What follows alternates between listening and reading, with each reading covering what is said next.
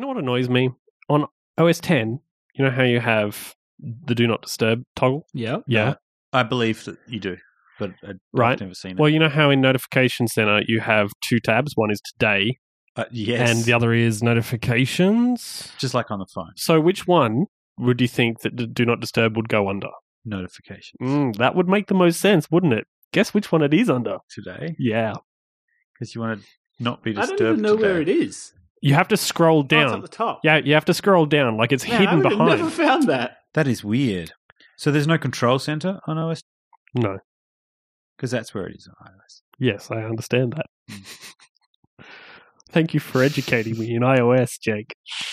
There's this one here that looks like a moon. Oh, is that what that means? A crescent moon. I thought it meant that I would be mooning people. No, it says do not. Do not moon not- people? No, do not disturb people, and that would disturb me greatly. I would be disturbed by that. Maybe if you turn it on, you don't get mooned. Excuse me, I just got to turn this on. Hi, you are listening to Mobile Couch, and this is a show where we talk about mobile development. This show is hosted by Jake McMullen Hello. and Ben Trengrove Hello. and myself, Jelly, aka Daniel Farrelly. And this is episode number 50. This is the actual 50, not quite 50, which is what the last episode was. Ironically, just okay. Let's get into it. So I think we may have a little bit of follow-up from the last episode. The last episode we talked about back-end services.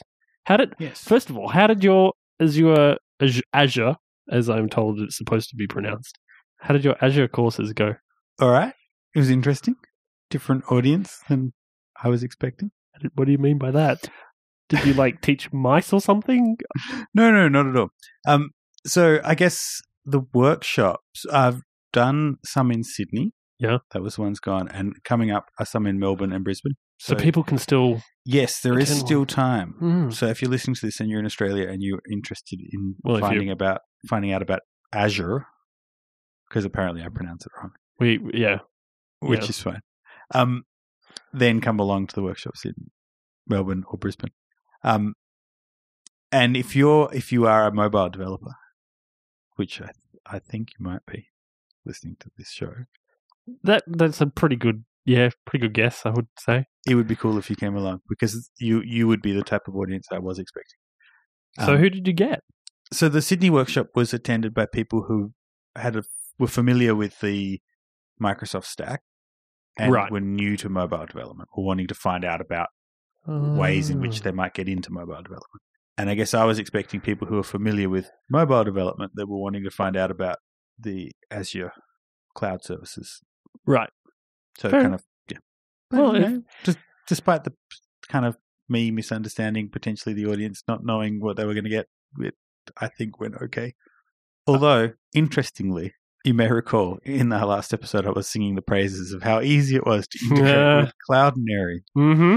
In preparing some content for the workshop, turns out I found a bug. It's not so easy to integrate it anymore. Oh, really? There's a fix, but yeah. So you have to kind of work around it. Yeah, it's slightly painful. It's to do with the Node package manager, Right. the one that's bundled by default on Azure, is an older version. This seems to be a running thing, isn't it?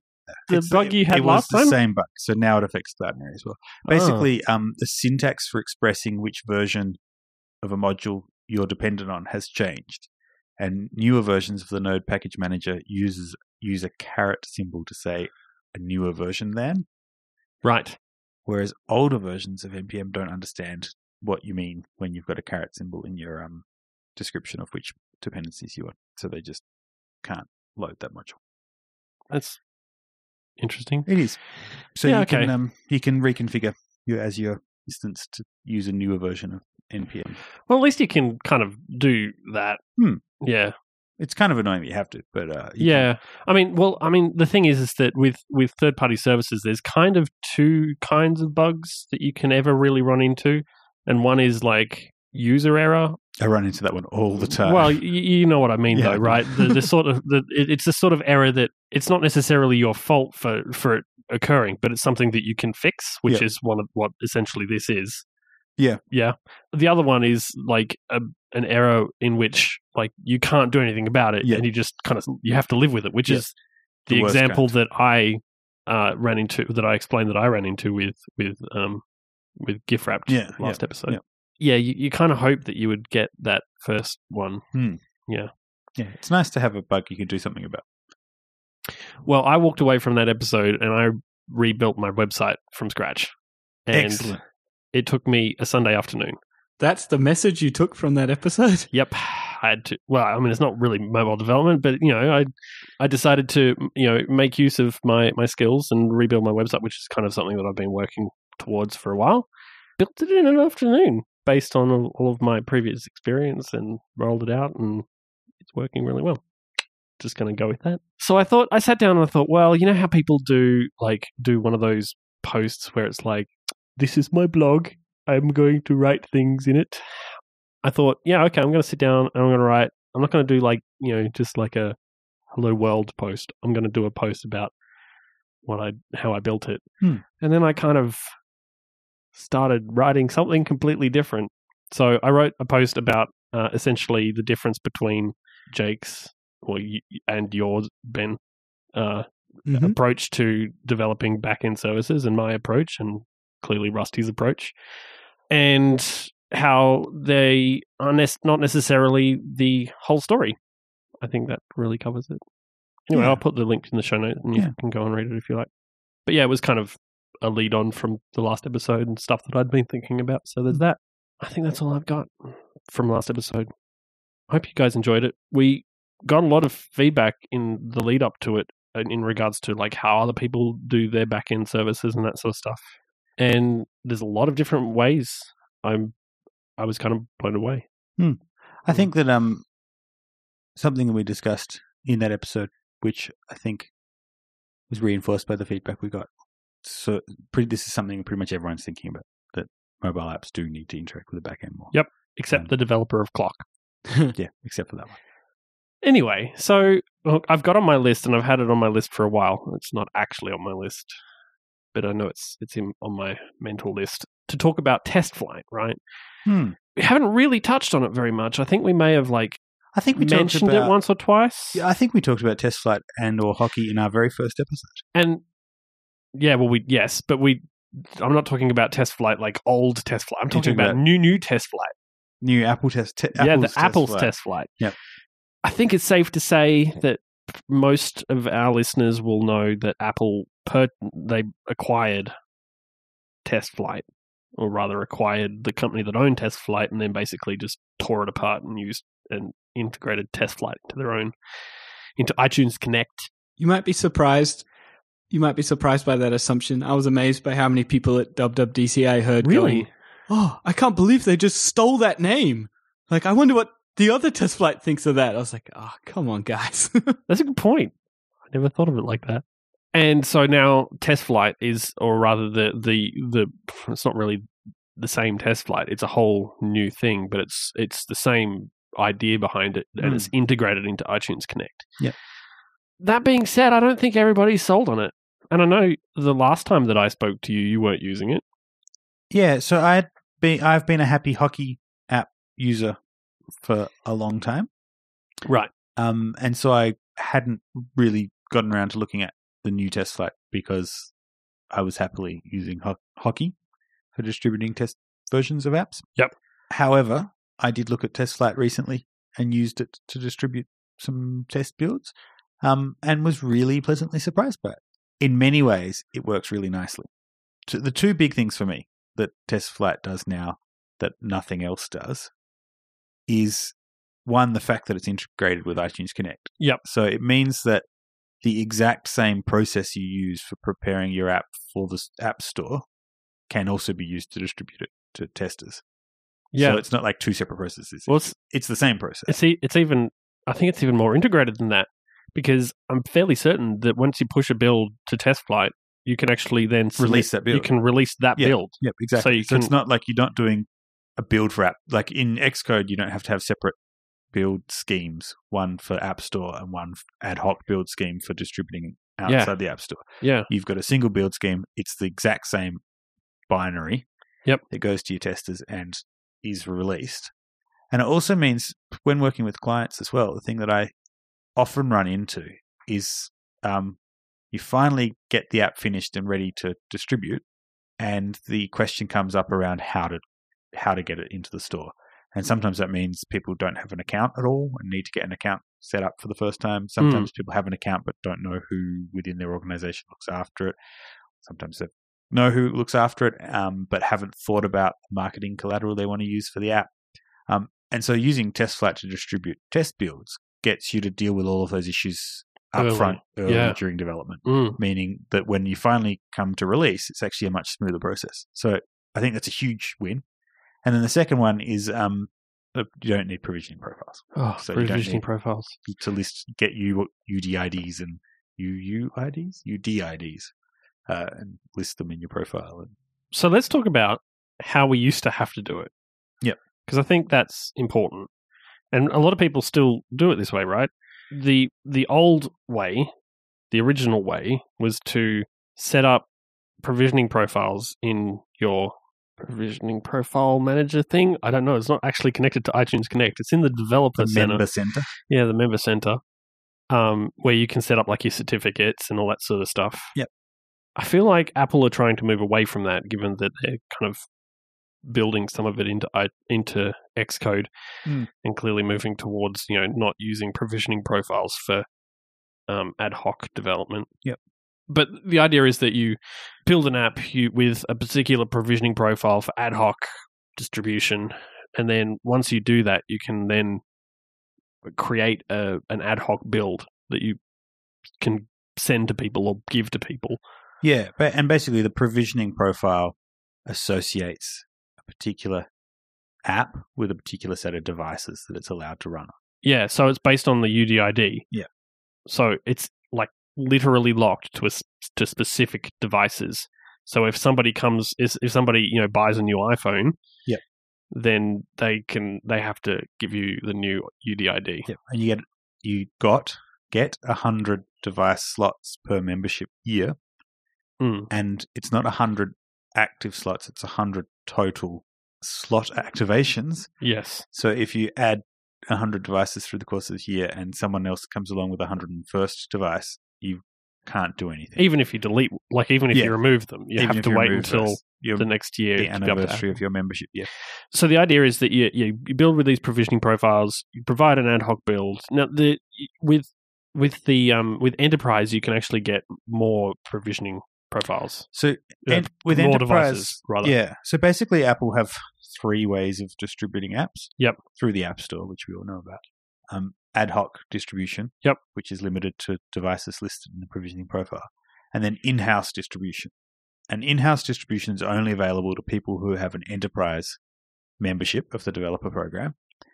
And if you do have an Enterprise membership, then you can get a provisioning profile that allows an app to be distributed on any device. Doesn't have to be listed.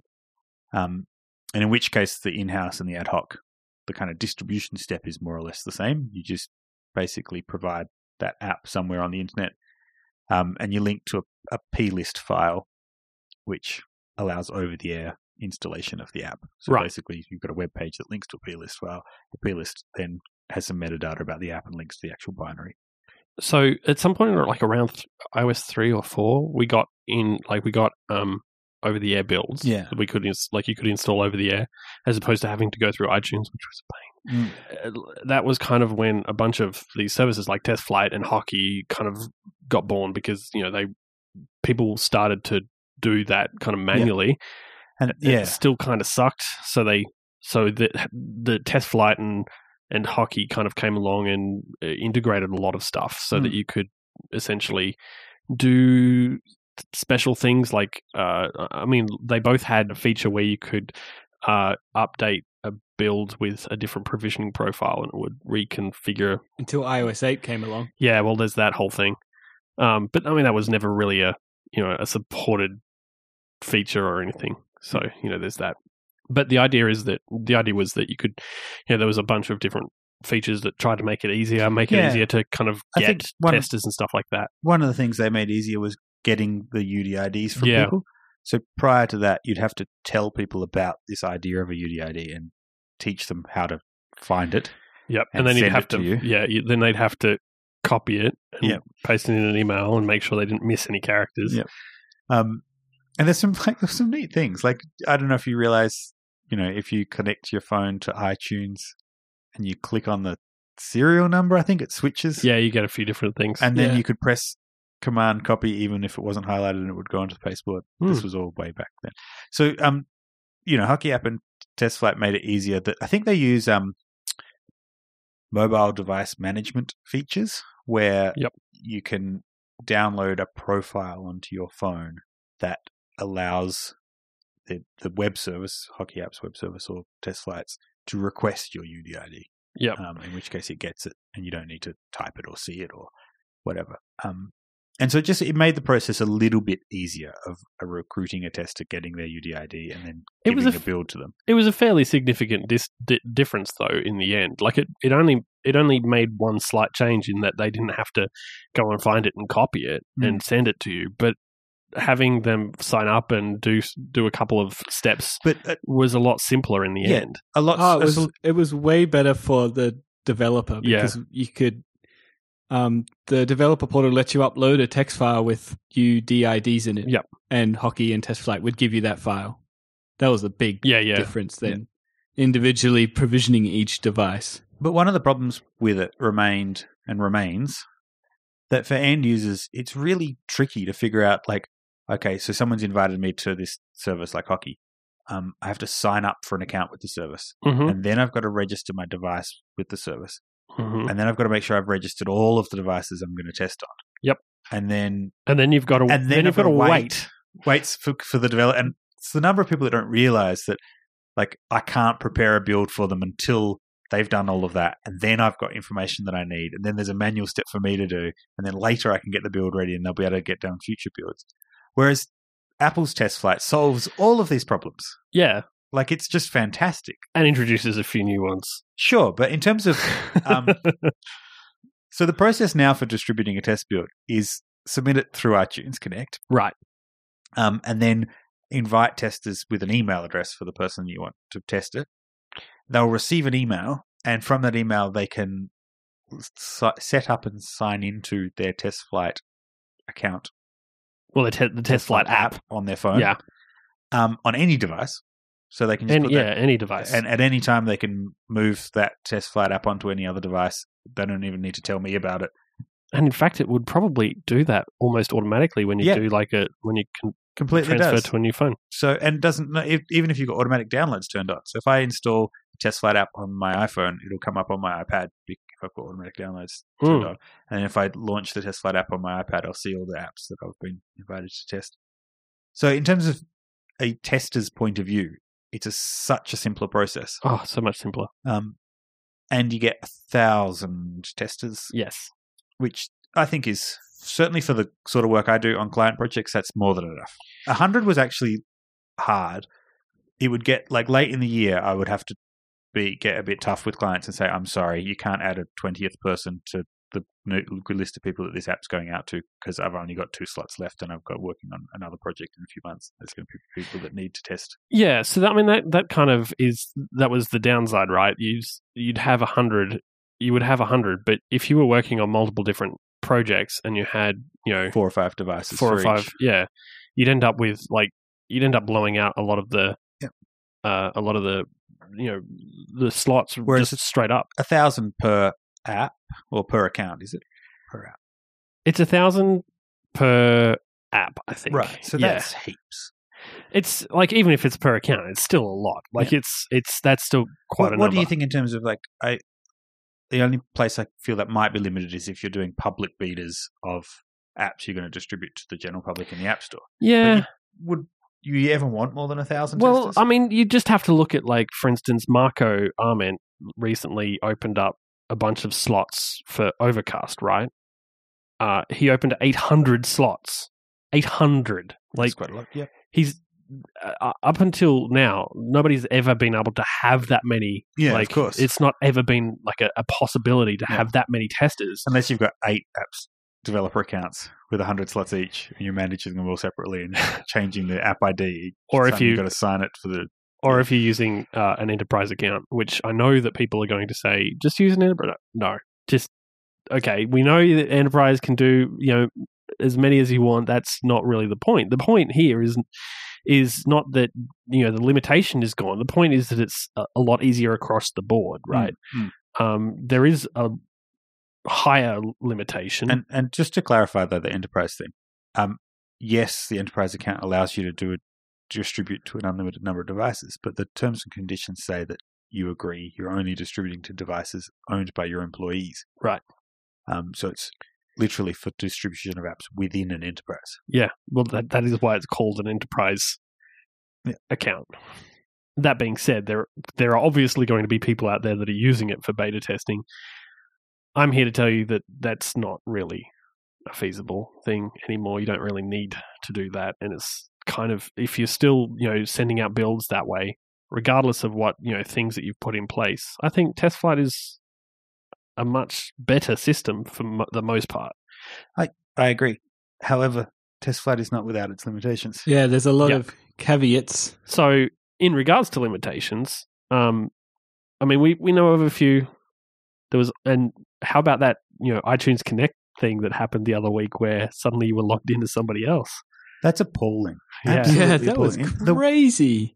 The worst thing about it is that Apple have not contacted developers at all to tell us about it. Actually makes me want to sort of lobby the government. I don't really often want to lobby the government, but there's been, in some jurisdictions, there's mandatory disclosure laws, so that if you are a company that's subject of a security breach, that you have an obligation to inform people whose accounts you hold that you've suffered that breach. And I kind of thought, that's a bit heavy-handed, having laws to make that happen. Surely, responsible companies would tell people when they've suffered from a breach. I can't believe Apple, as the technology company that they are, would not contact developers to say, we just want to let you know there was this security breach. Some of your accounts may have been accessed. You should check things. The only reason we know about it is because we read about it on rumor websites or people posted screenshots on Twitter. But there's no official word about it. I think that's just absolutely appalling. Can you imagine any other company suffering an exploit and not telling, informing people about it? It's really bad. It's appalling. Sorry, I'm appalled. This is way off topic. It was kind of an offhand thing.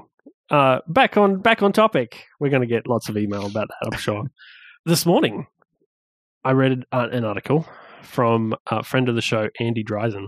It's called Turbulence for TestFlight. I'll throw the link in the show notes. Show notes are at mobilecouch.co/50. I like what he's done there with that title, because TestFlight is about flying and turbulence is something that's hilarious. Yeah. So clever. So, I mean, he's raised a few concerns, and specifically, I think he sent these to Apple and to the TestFlight team and got a few responses to some things.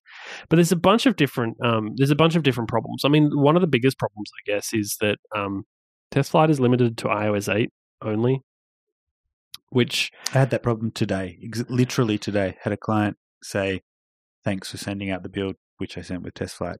Can't install it on my iPhone 4. Well, I had to go back to manually doing an ad hoc, setting up a provisioning profile and doing the ad hoc thing, and and it kind of the minute you got to do that once, it's like, well, why did I bother with TestFlight? Well, because even though you did it once, it's still many times easier for the most part. Yeah. But I think it's an interesting thing, right? Because iOS 7 is still out there, and it's still quite predominant, right? I believe I mentioned that my number is something like 20% of devices using GearFrap using iOS 7. Yep. That's not you small. can't ignore it. No. You can't. It's not something that I can just go, yeah. Won't bother testing anything on iOS 7. Stuff you all. Yeah. And there are certainly occasions where code does different things on 7 than it does on 8. Oh yeah. Yeah. Oh, yeah. You can't assume because you've tested it on 8 and you've had a heap of testers test it on 8 that you can What did release I it run on into 7. the other day? I had one today where I'm doing Lots of UI stuff, though. view controller transition animations. And I'm in landscape orientation. And on iOS 8, it does the right thing. And on iOS 7, the frames of all my views are as if they're in portrait, even though they're not. And so, obviously I've got to account for that difference, which is fine. But there's also, I wouldn't even know about that if I wasn't testing on 7 at the same time as testing on 8. So kind of not being able to distribute your builds to 7 is problematic. I think mine had to do with margins, the top and bottom layout guide, because I have a rotation animation on my preview screen now that I do completely manually. I don't use auto rotation at all. Yeah, which I really like. I actually like having that control, which is kind of nice. I don't know why I hadn't thought of that in kind of previous things. And the margins on iOS 7 were different for whatever reason. So it would do weird things with the margins. So it would bring the margins with it, even though I'd specifically told it kind of not to. Yeah, it was not fun, and I hate doing stuff that I don't like to say, okay, on this version of the system. I think I've said this before. I don't like doing that sort of No, it's not fun. But I have put comments in places and said this is mostly for iOS 7, so that I can go back through and delete it when I do my iOS 8 fix. That'd be nice. But yeah, so Andy's point that Test Flat App doesn't currently support iOS 7. And Apple's response there was that yes, it requires iOS 8. I don't know why that is. I'm guessing there's something within iOS 8 that makes it work. Yeah, you'd think maybe it's to do with this not needing a provisioning profile with devices listed in it, and Apple still being sure that means you're not distributing it to everyone in the world. Because I guess we should remind ourselves of why we have to jump through all these hoops. Yep. And really, it's all about Apple wanting to make sure that people that use iOS devices can trust the apps that are on there. That that the apps you install have been vetted by someone to make sure that they're okay by whatever definition of okay. Whether it's, don't have the sort of inappropriate content that Apple doesn't want to be associated with, or that aren't scamming you or have been through App Store review or something. But basically, you can trust that they've come from a particular source. Yeah. So we as developers cannot distribute apps just outside the App Store willy-nilly. But that's why these restrictions exist, because they want, for the most part, all apps to be distributed through the App Store. Yes. Yeah. Just got to remember that's why. I think it's kind of a reasonable goal. Like, I kind of get that. Yeah, I mean, there are obviously other ways of going about that. I think Google are trying to attack that in a different way. I think they like only review apps when they've been flagged or something. Yeah, but on Android you can sideload, so yeah, that's true. You don't have to get your apps from the Google Play Store. Yep. So there are numerous ways you can get an app onto your device. Whereas with iOS, like, did you guys read all of those? I'm laughing because I think it was funny. Reports of like vulnerabilities where you could like pretend to be a Facebook or something. No. Okay. So someone discovered enterprise or ad hoc app distribution and decided to write articles about it in the kind of public mainstream media about Apple security vulnerabilities. If you do an over-the-air install of an ad hoc distributed or an in-house distributed app. Yep. And you tap on the little thing that says this app was signed by such and such a developer. Do you trust this developer? Yep. And you choose trust. Yep. And then you install the app on your phone. Yep. That app can run on your phone. Wow. And what if the developer made it look like Facebook, but it wasn't actually Facebook? First of all, that would be a lot of work. I think they also found you can also call the app Facebook. Like, it's not, and you may even be able to steal the bundle ID. So you could potentially replace the Facebook that's on someone's phone with one that they installed anyway. It was ridiculous because it required users accepting that permission that they trust that. Right, it says who the developer is. But it kind of was briefly news because no one had ever heard of it before because it's such a rarely used exception to the rule that everything must go through the App Store, that you kind of obviously bewildered someone when they realized that there is an exception to that rule. Here's a hot tip. With investigative journalism, you actually have to investigate things properly. Hot tip from me to you. So here's the thing I think about the test flight not working on iOS 7, right? I don't necessarily think that Apple cares about iOS 7 anymore because iOS 8 is here. And they're working on iOS 8.2 and 9. And now they're also working on 9, obviously, because June waits for no man. So, I don't necessarily think that they even, they don't care about iOS 7 in the way that we care. Their goal is to, and I think we touched on this a little bit last week with the cloud services thing, but their goal isn't to make sure that that our jobs are easier.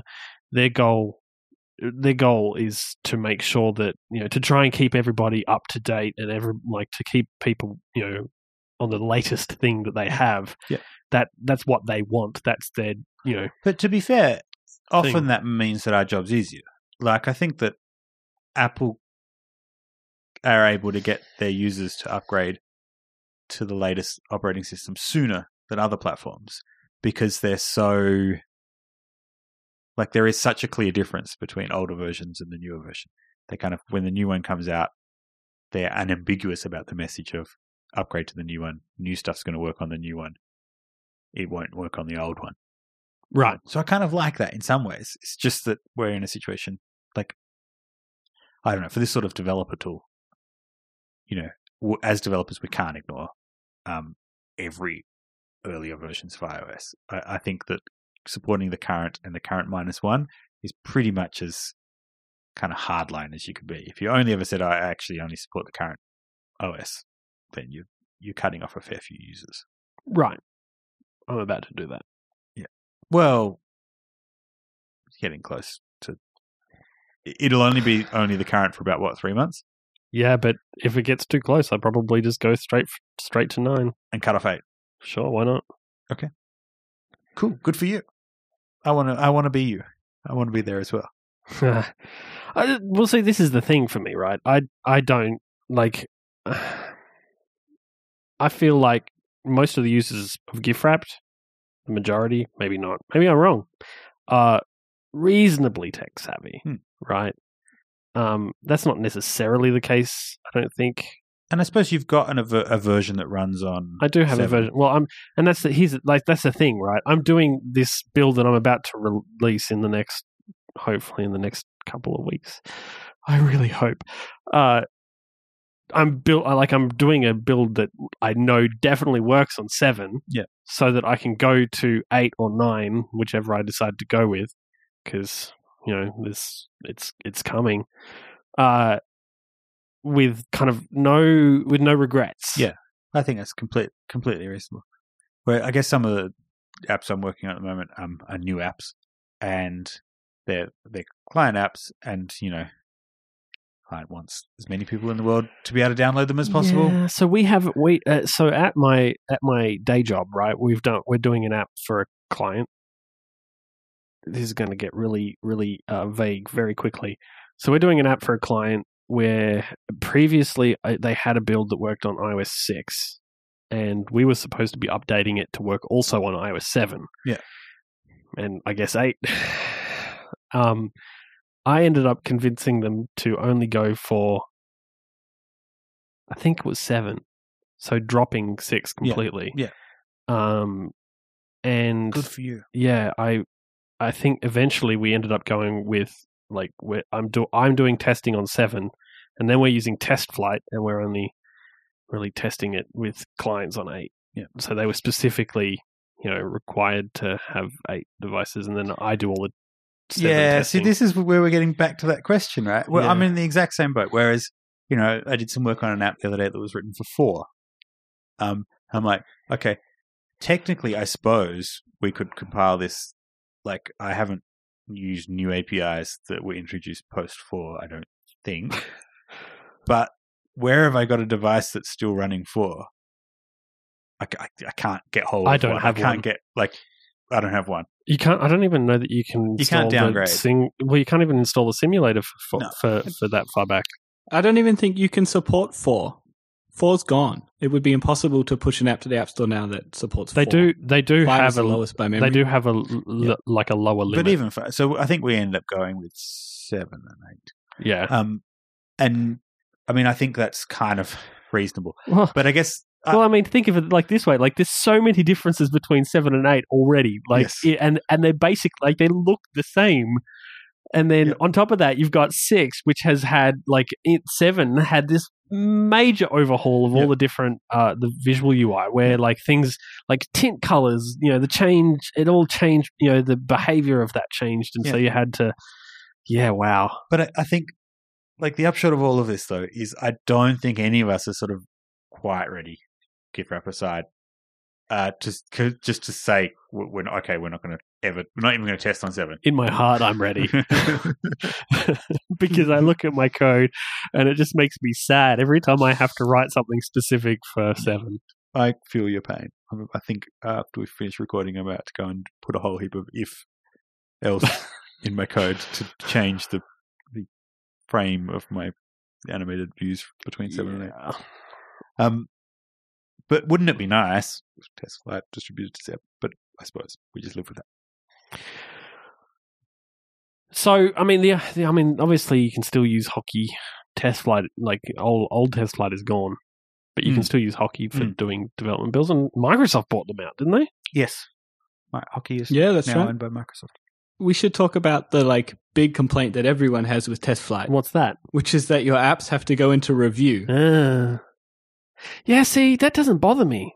And I haven't really thought about that for a really long time because I started doing beta testing for GIF-wrapped. Oh, it would have been last year sometime, I think the first build went out, right? Late last year. And it went through review once, and I haven't done it since. Yeah, so that's the situation, right? Where if you've never submitted an app, if it's a new app, you have to submit a version. Well, if it's a new version, it should be a new version. Yeah, you have to submit a version for review, even if it's for beta distribution. Yep.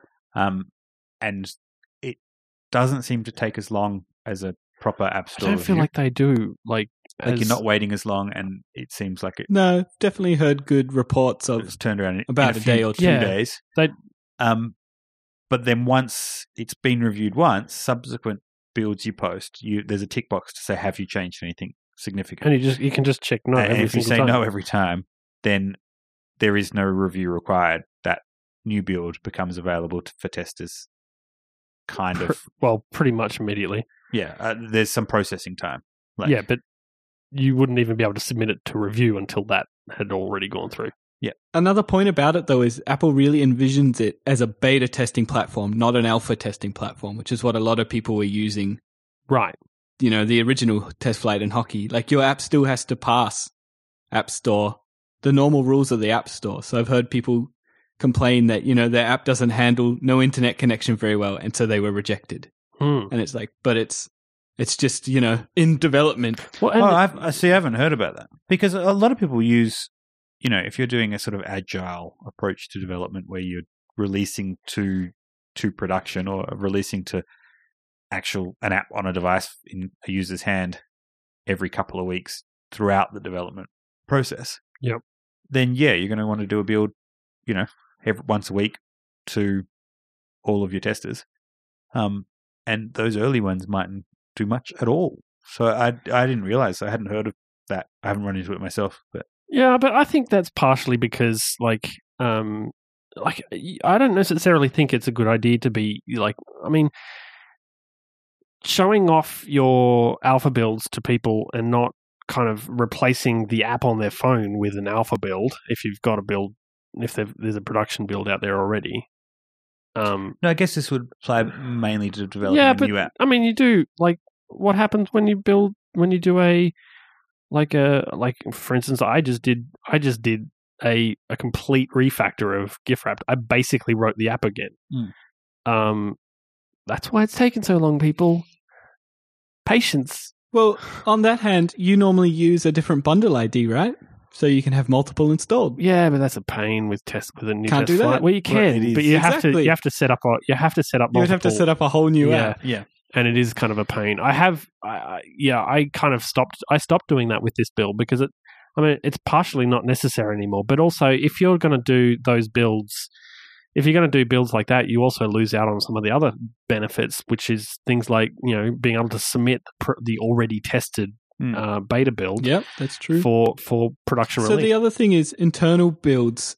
If you can register your internal testers, you can submit to them without review, which is kind of what they envision. That's where your Yeah. alphas go, just to internal people. And Yeah. then the 1,000 users really is meant to be Public. not necessarily general public, but people outside of your organization. Yeah, so you could have anybody really. You could make it do a public beta, or you could have a semi-public beta, which is so you get a limited number of people through that go through a particular channel or whatever. You could set it up on test devices and have people use it on those specific devices. I don't know, whatever you wanted to do. The internal ones are kind of useful though, for just because you actually don't even need to do anything at all to get builds out to that really. If you submit a build and you put in like the notes, the update notes, which you don't even have to put that much in there. So and then it will immediately go out to your internal testers. The downside of that, of course, is that they have to have access to your iTunes Connect. So you're not going to, which I think that's almost a kind of it's obviously like a deterrent from giving it to people outside of your organization. It does say internal, after all. And I think Yeah. the complicating factor there is the way iTunes Connect accounts work. So with Apple Developer Program memberships, me under my Apple ID, I can be a member of multiple Developer Program teams. Yeah, right. But I can't be a member of multiple iTunes Connect teams. Yeah. Yes. I run into this all the time. Which is just kind of nuts, right? Which is so broken. So I can actually be an admin of multiple Developer Program And you can only see memberships. one. But I can only be associated with one iTunes Connect. And your internal testers in iTunes Connect have to be iTunes Connect accounts. So if you want to invite someone who already has an iTunes Connect account, then they've got to set up a new email address Specifically for your the Gmail's plus Yep. thing works well for that. So I just do Jake plus something or other at my email address. And then forget your password. And then forget my password. Yeah, write it down somewhere. A big sticky stuck on the side of my monitor. Oh my God. Oh, security breach. Yeah, I think that like I don't want to be too negative. I think what we said at the beginning, or what I said at the beginning, was the new test flight is a huge step forward, Yeah. and it has some big advantages. Yep. And they're clear, unambiguous advantages. I'm going to keep using it for those reasons. But it doesn't cover all of the functionality that you might want in terms of having a way of distributing test builds. So Yep. for people that do want to just easily distribute to some beta testers the version that will eventually end up in the App Store, it's really convenient. For people who are wanting something that's like a continuous integration to be able to continually distribute builds to a development team during development, then I don't know. I kind of think maybe Hockey is a better. If they're the development team, why don't they have access to the actual? Oh, you don't want to. actual You don't want to thing. like build.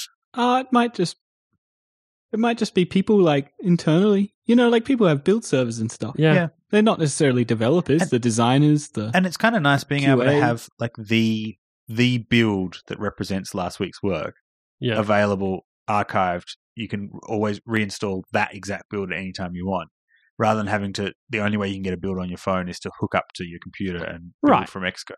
So it's great to be able to sort of say, have a sort of history of this build represents the code as it stood at that time. This build represents it now.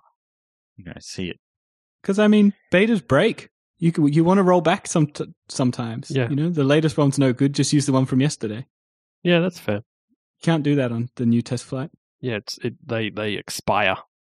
Well, not even that. It's latest build only. Like if you Yeah. upload one today and you uploaded one yesterday, the yesterday's one's gone. Yeah, but I'm fairly certain that when you upload a new one, the previous one is automatically expired, regardless of the time frame that it has left. Yeah. I just mean like there's no way to roll back. You can't click on the old link. That's a fairly standard thing with Apple, though. You can't roll back to anything with them. You can't go back to the old operating system. You can't go back to yeah.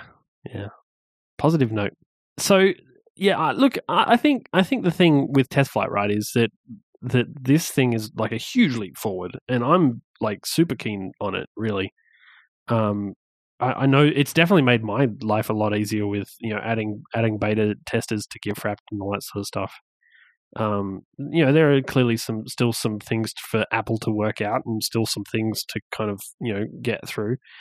I mean, 2 or 3 versions down the track, it's going to be a lot more useful for testing on past OSs than it is now.